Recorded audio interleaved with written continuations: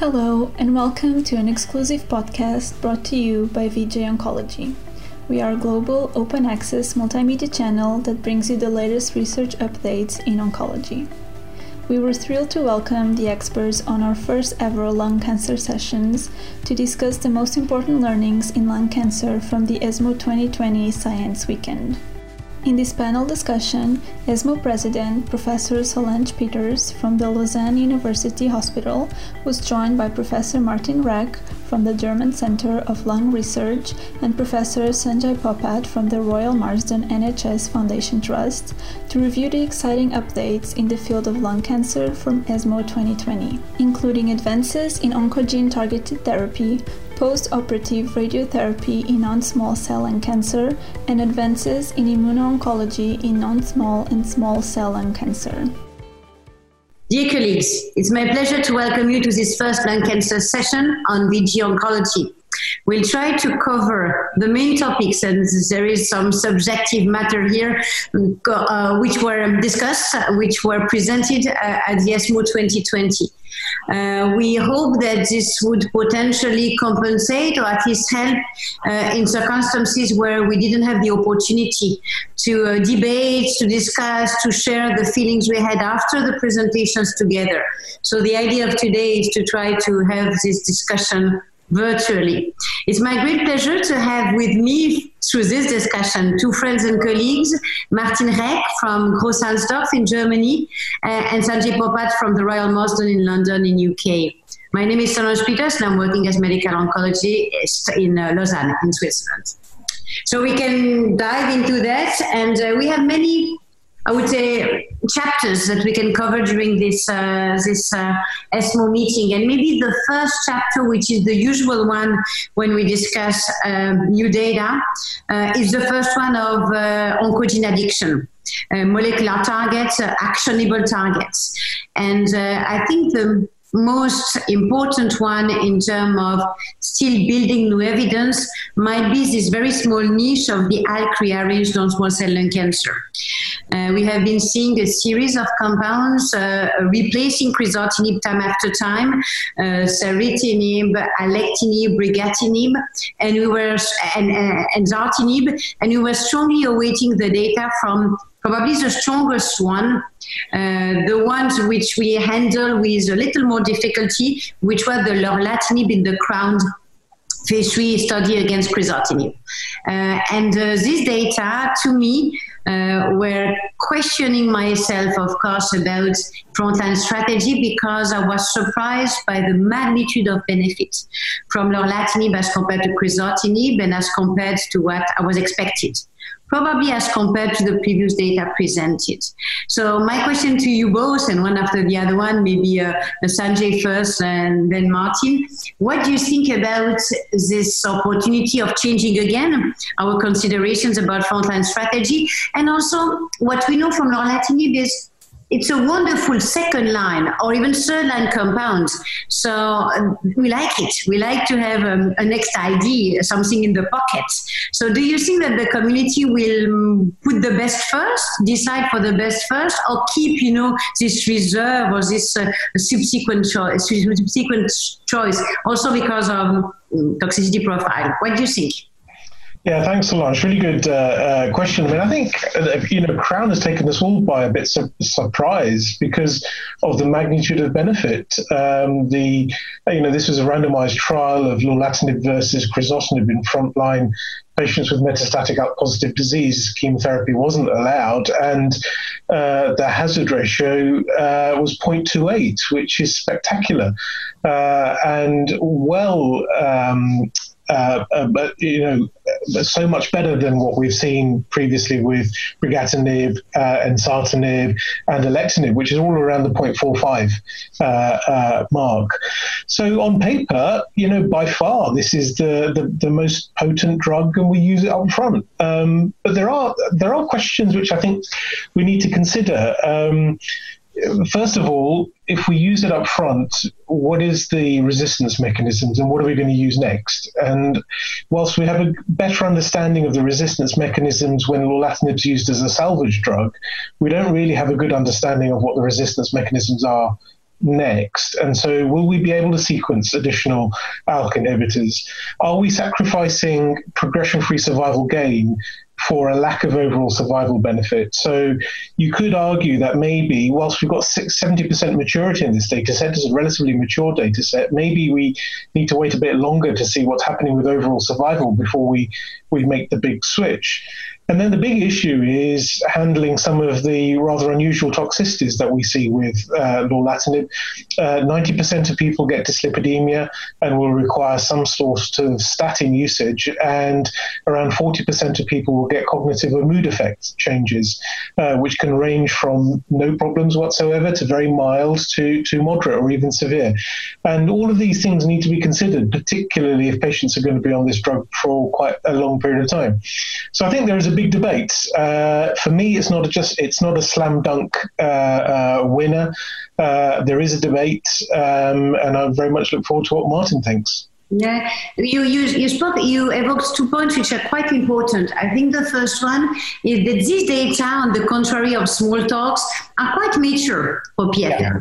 Yeah. So it's not that you remember the brigatinib data came very early. These data don't come very early. They show you the PFS. But you spoke about OS, and it might be another parameter to help us deciding, because we have OS data from alectinib trial. The other thing, you spoke about mood, cognitive, speech problems, which might, of course, be of importance for the quality of life. And resistance mechanism, I remember Alice Shaw telling that what she liked with lorlatinib is to get resistance. You always need a kind of a combination of several complex mutations. So she was hoping that these cumulative events would happen with a lower probability. But of course, it's still very hypothetical. But that might be why some hopes might be put in the game. But I see Martin doing like that. So Martin, what are your thoughts about adopting CROWN data and lorlatinib frontline? Well, I think I completely agree with Sanjay. So the data are really impressive, but that there is some discrepancy between the use in daily clinic and the data, in particular when we talk about tolerability. And yes, you talk about the potential psychiatric or neurological problems, but there is this problem of edema, hypertriglyceridemia. And just to remember, the patients are taking these drugs for years. And I have some experience where this really caused some decrease in quality of life and well feeling. And this is something to put into consideration when we treat our patients for years with targeted agents. So I still like this as a reserve drug, as a second-line opportunity. We have the lack that we do not have sequential data for the sequence of different agents. I really was blown away from the brain data. And when I look to the time to progression, there we do see a hazard ratio of 0.07, which is really amazing. So the brain activity of this drug seems to be really more than expected with any other drug. And so in particular, when I have patients with disseminated brain metastasis where I came to an end with my opportunities of brain irradiation, this certainly would be something on my list to look for.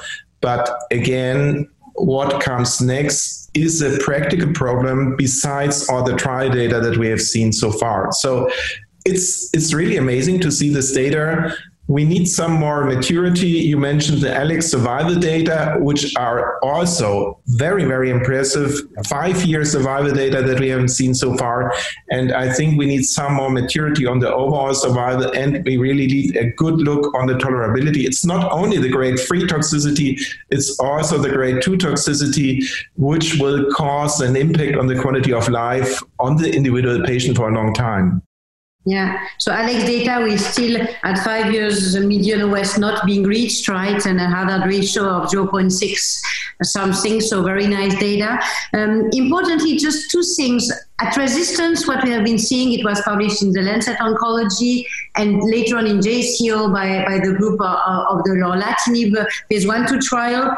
What is interesting with lorlatinib is you can give it irrespective of the mechanism of resistance. It worked well in ALK mechanism of resistance, but also in what we call ALK independent mechanism of resistance, probably a bit better when you have a resistance mechanism dependent of ALK, but in both scenarios, which is a nice opportunity. I had a little talk with some colleagues from Israel. What they do in Israel is they give first alectinib, then brigatinib, then lorlatinib. So my question to you is today, coming out of ESMO, so the take-home message, what is still your, I would say, attempt to treat ALK-positive patients? What do you ask for to the insurances? You ask for lorlatinib or you ask for lorlatinib in second line only? What is your, or in third line? What is your current strategy today?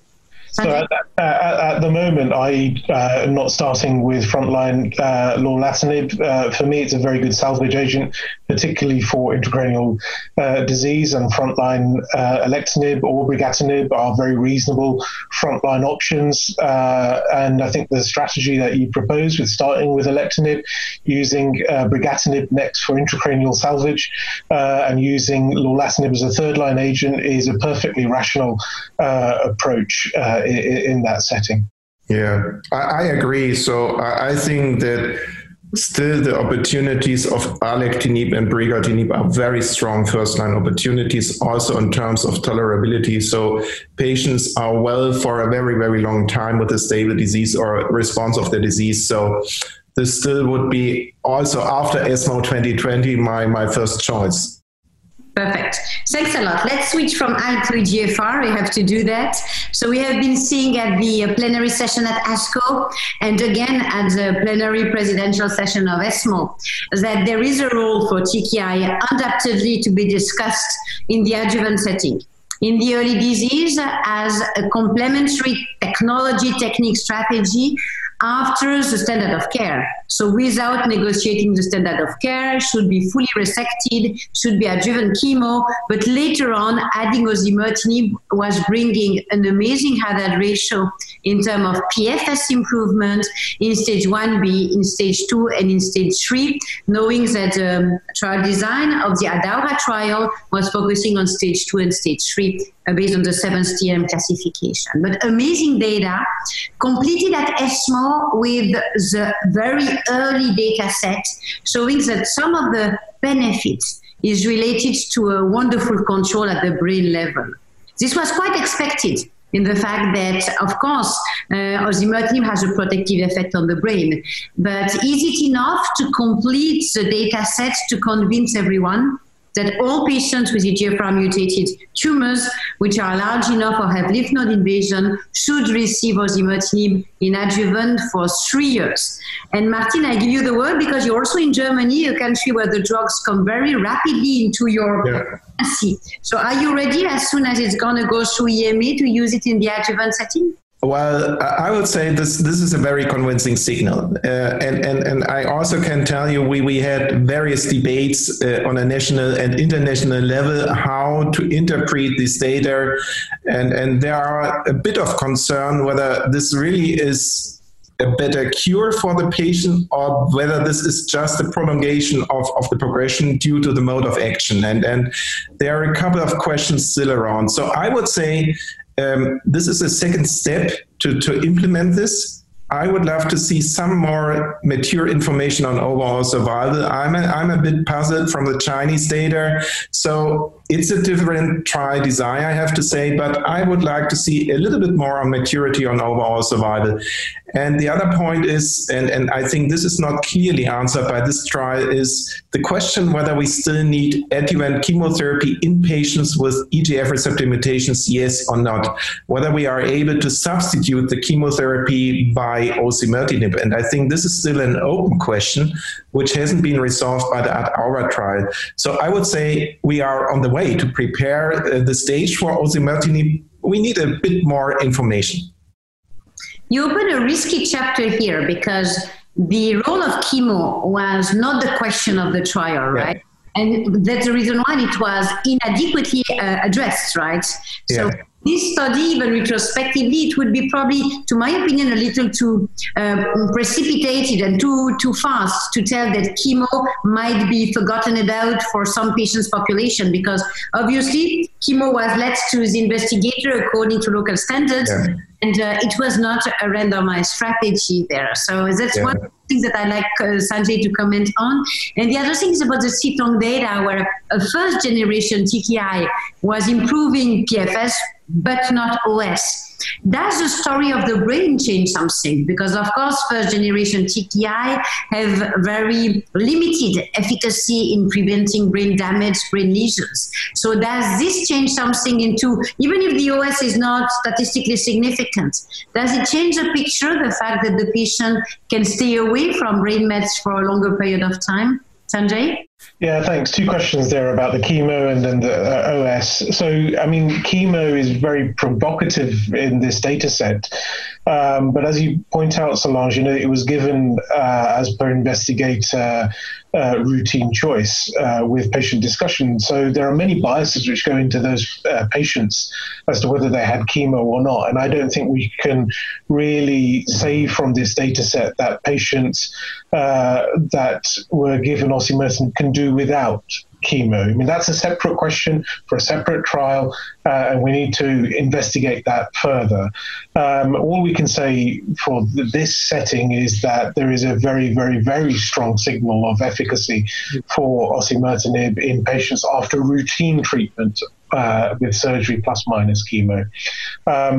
So for me, this data did really just cement the magnitude of efficacy that we've seen with ADAURA.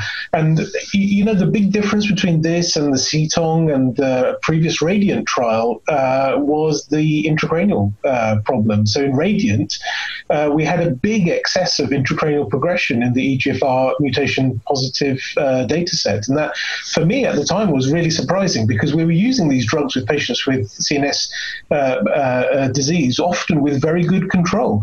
So to see CNS as a site for preferential progression in RADIANT was really quite troubling.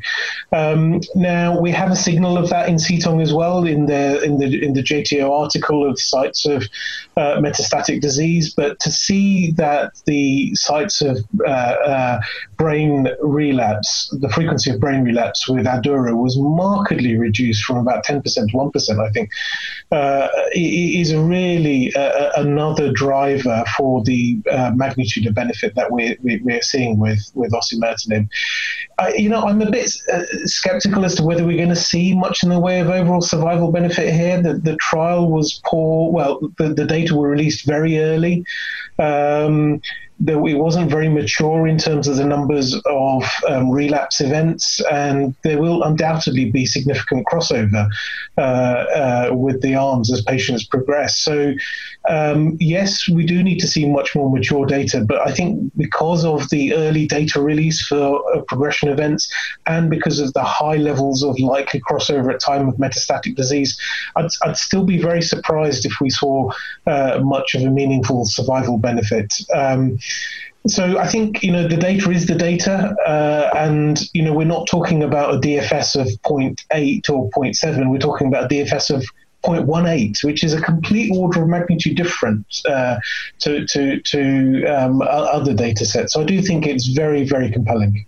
So take-home message, you will discuss it with your patients at least if you have the opportunity to deliver the drug. Sanjay, Martin, maybe not?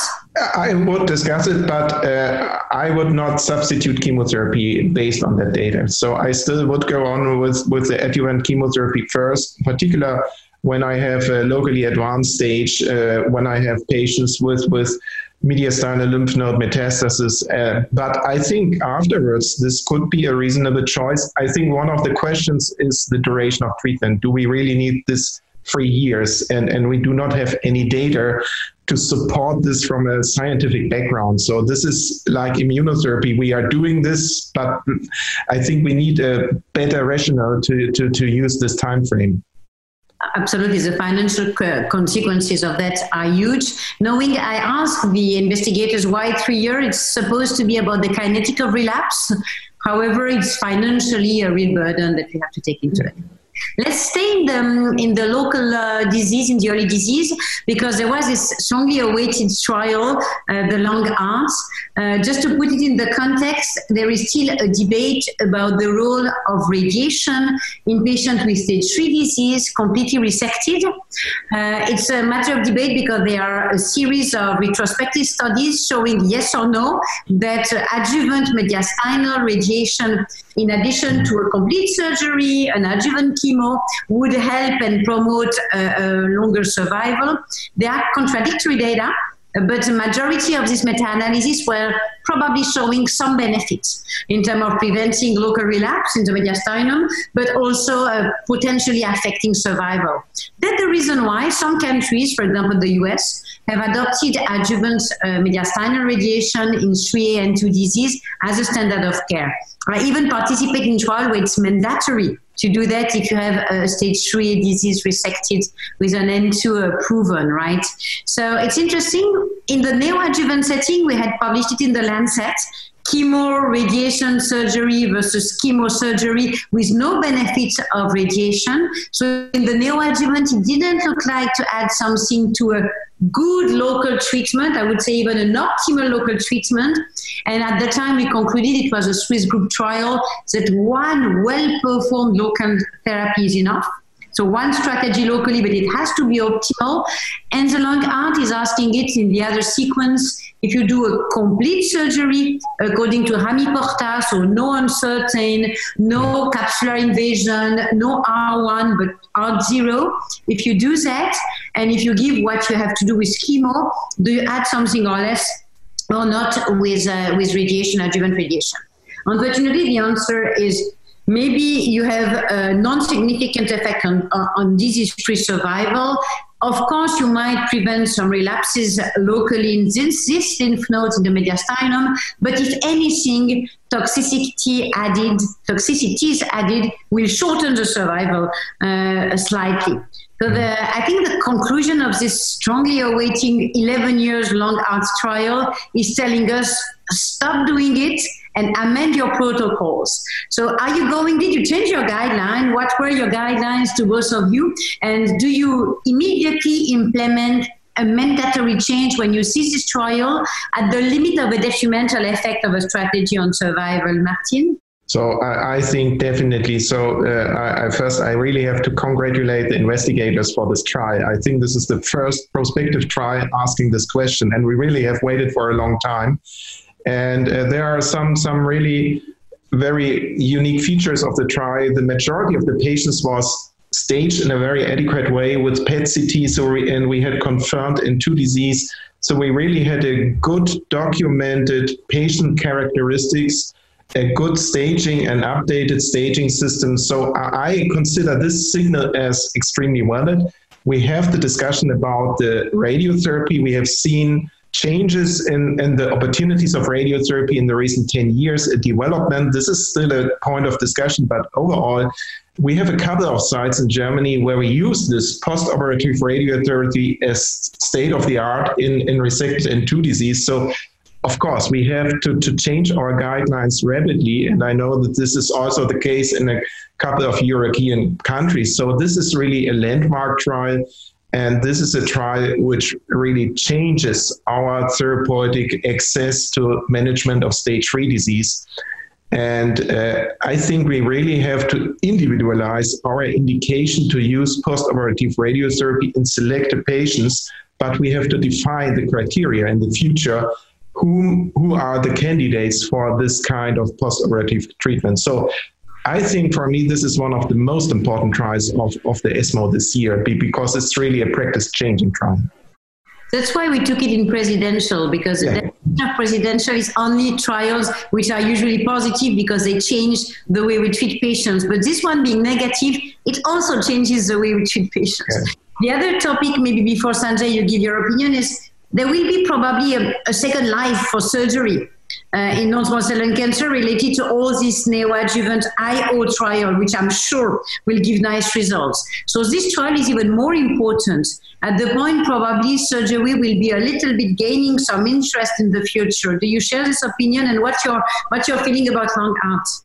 Yeah, thanks. I mean, LungArt, I think, is one of the most important trials that we've actually had presented for many years. All of us have been debating in our routine multidisciplinary meetings post-operatively whether patients should have radiotherapy or not. And finally, this trial, which we've all supported and recruited to, has answered this question really quite definitively, is that there is no significant benefit. The benefit is small, if anything, but the risks are high, with an increase in cardiopulmonary toxicities and increase in second malignancies with the radiotherapy.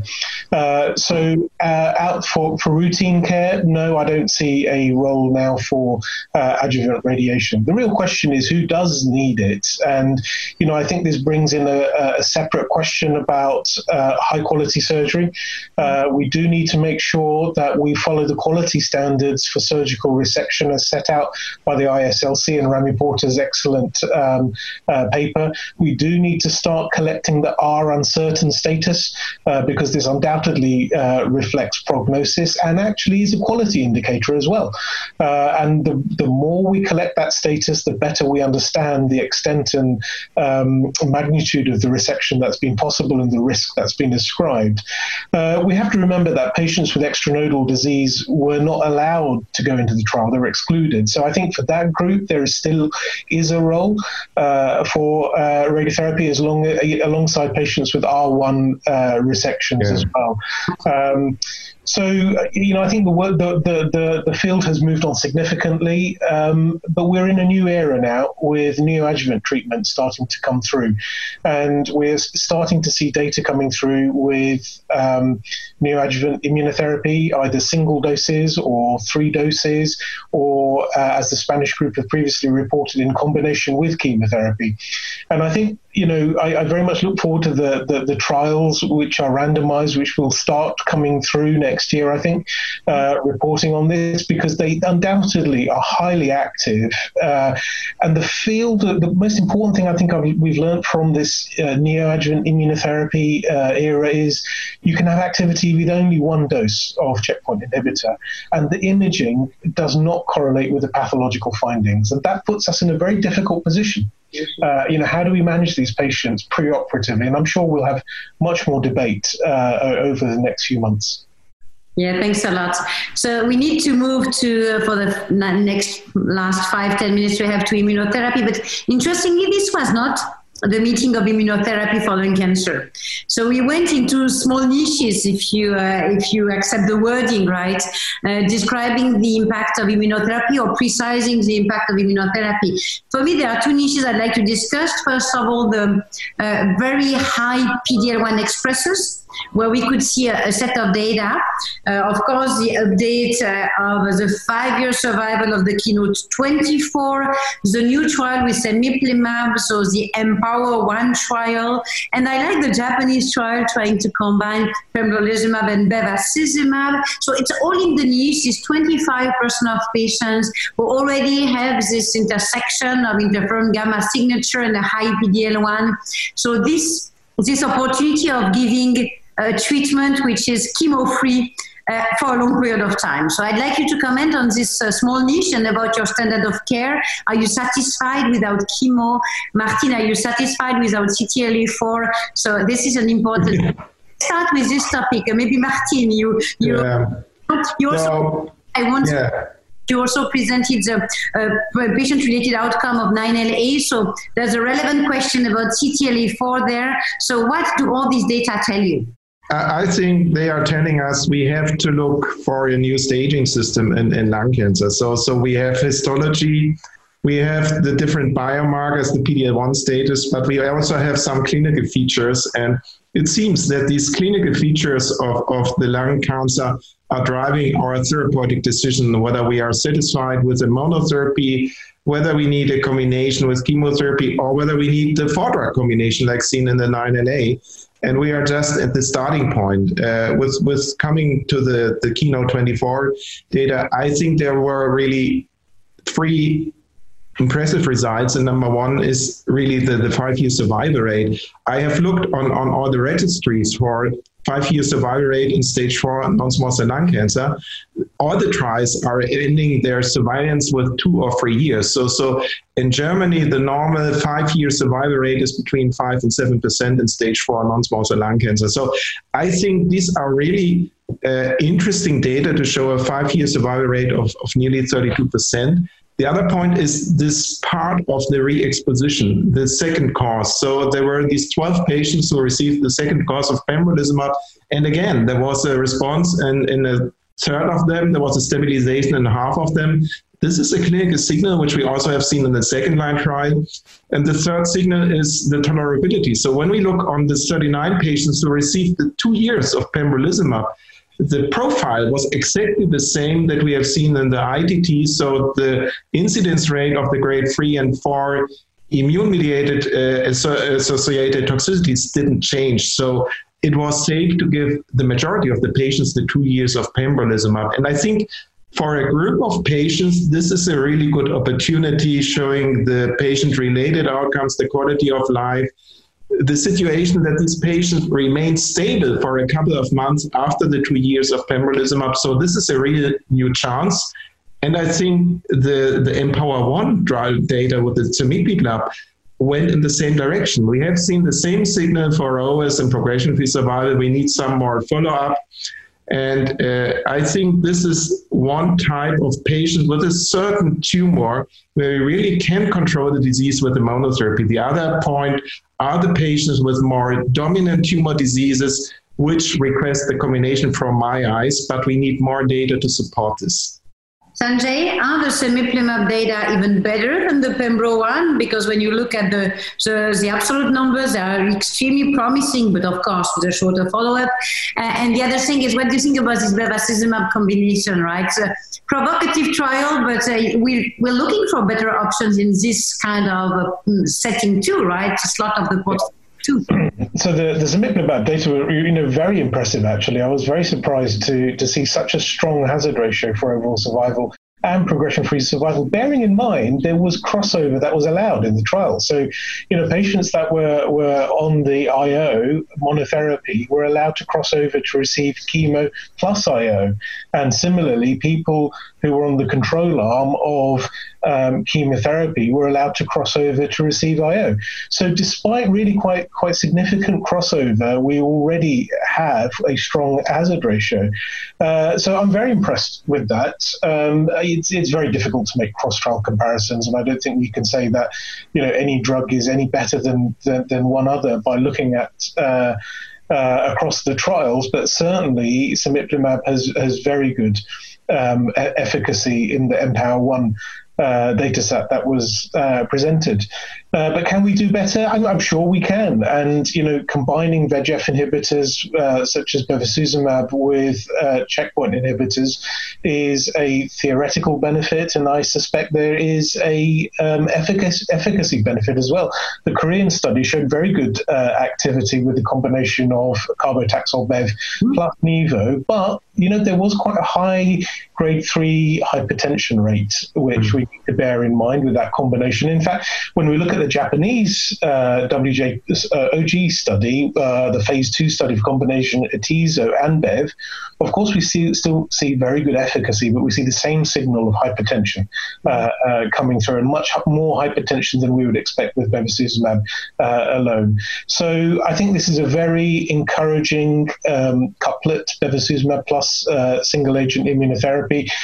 We need to be mindful of how the tox pans out in future trials, but certainly cemiplimab is a very active agent looking at that randomized phase 3 trial. Yeah, yes, it was atezo and bev. Sorry for I said pembro, I guess, before. Atezo and bev. It's important to correct. It's quite important for the EMPOWER trial to keep in mind the two particularities which were not very clear during the presentation. The first one is the smoking habit. Only smokers were enrolled, and remember that even if in all trials the EGFR and ALK patients have been excluded, still we usually have a remaining 10% of never smokers across trials that were excluding from this trial. And as we know from the neoantigen and TMB story, it might impact the final results. The other thing is about brain mets. Brain mets were all treated and stable, like in all other trials, on the contrary of a little blood message. However, what they accepted is that the waiting time between the end of radiation and the beginning of the treatment was more fitting the daily life, the daily practice, right? Usually, I don't know about you, but we don't wait, right? When you have finished the radiation, you quite fast go ahead with your systemic treatment. And this was more like that in that trial. So fitting the objectives of showing safety and efficacy as soon as possible. So I think there are two important features of the cemiplimab trials, which might make the results slightly different also, right? And we have to keep in mind. So last thought I'd like to discuss with you is small cell.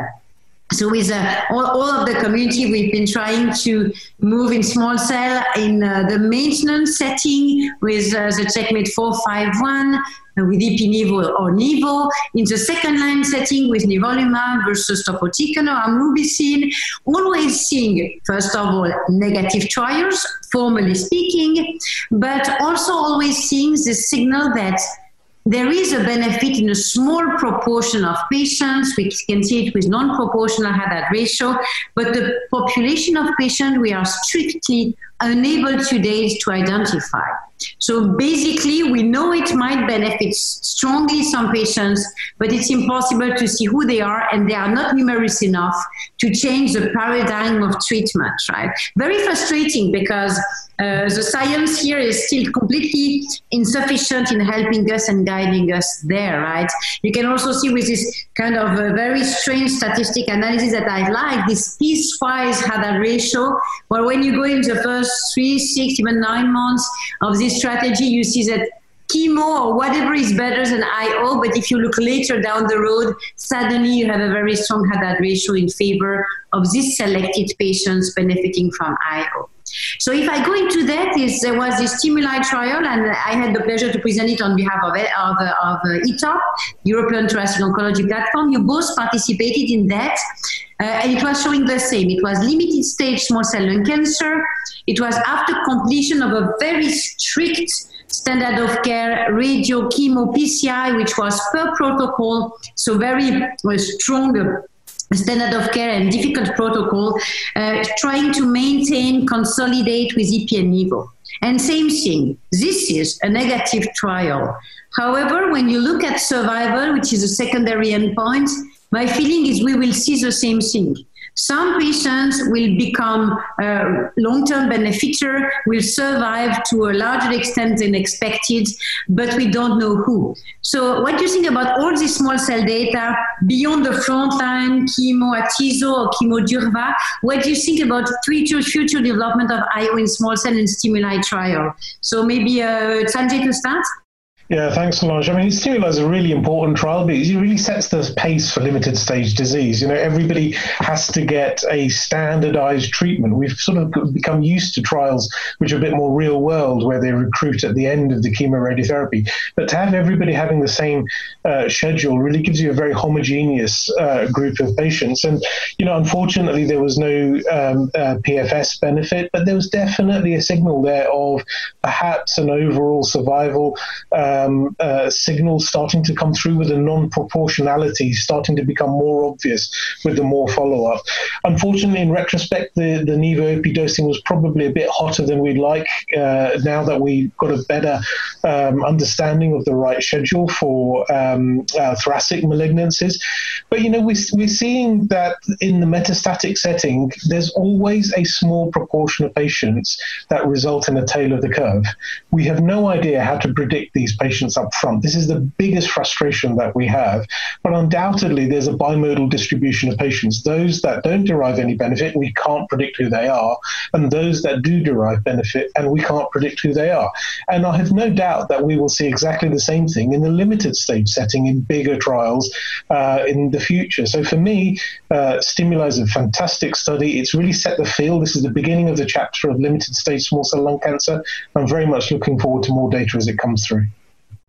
Martin, what do you think about this trial? And what do you think about this landscape of small cell? Because we are a little accumulating the disappointments in terms of positive. Yeah, absolutely. And I think coming back to second line, when we look on the CheckMate 331, where we compared nivo to topotecan, what we have seen was as you mentioned, there is a group of patients benefiting, and we have seen a consistent efficacy of nivolumab independent from the fast progressing or the non-fast progressing tumors. So there is a signal in a group of patients independent from the efficacy of chemotherapy. And currently, we are not able to describe these patients. This is something we really need to define in the future. For stimuli, I have to say, I was more than disappointed. So I think this was my Pacific for small cell lung cancer. And perhaps one of the reasons has been our traditional invalid staging system for small cell lung cancer. So even when we say we have limited stage small cell lung cancer,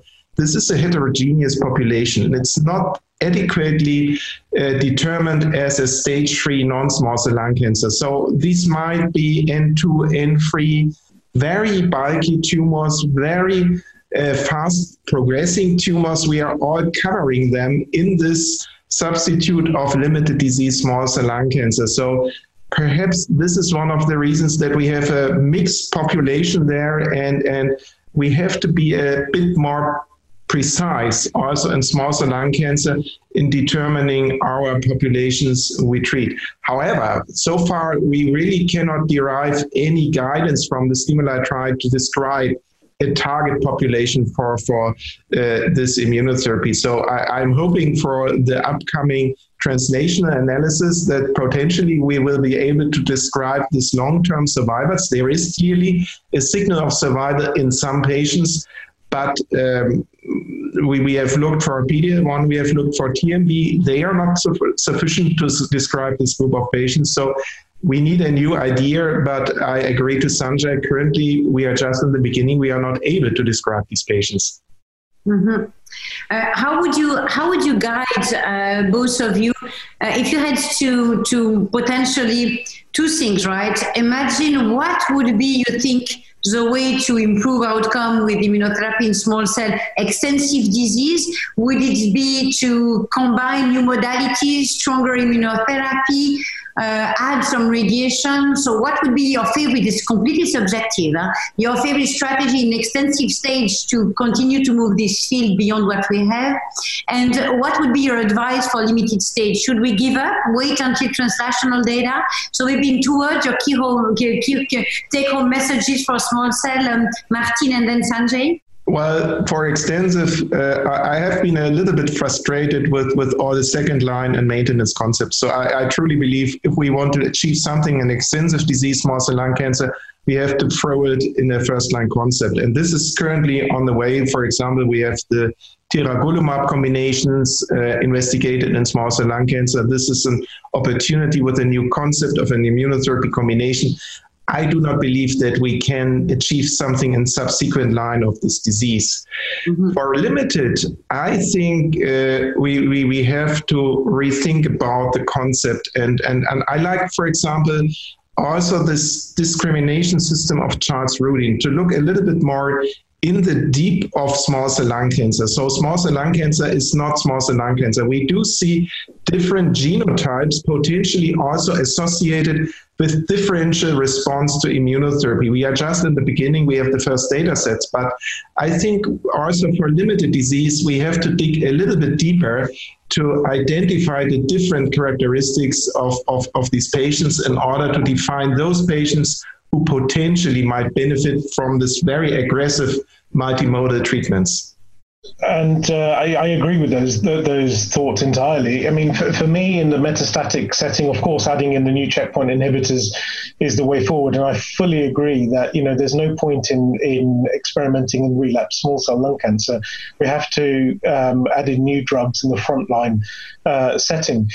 For me, one of the biggest questions that still remains unanswered is what is the role of palliative radiotherapy, the REST type of radiotherapy that was entirely excluded in all the registrational trials, but certainly in Europe is very popular with colleagues. So how do we integrate this?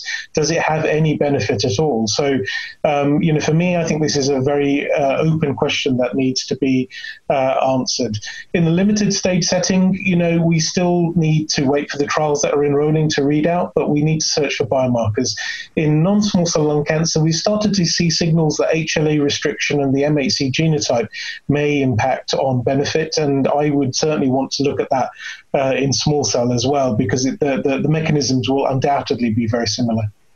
Thanks a lot. I think we covered the most important topics from this ESMO 2020, trying to catch up with these discussions. And I thank you both for your messages, which will be very important for the community. I also thank VG Oncology to help us and support us in these difficult times. Thanks to both of you. Stay safe and all the best to all of you. Thanks for listening to us.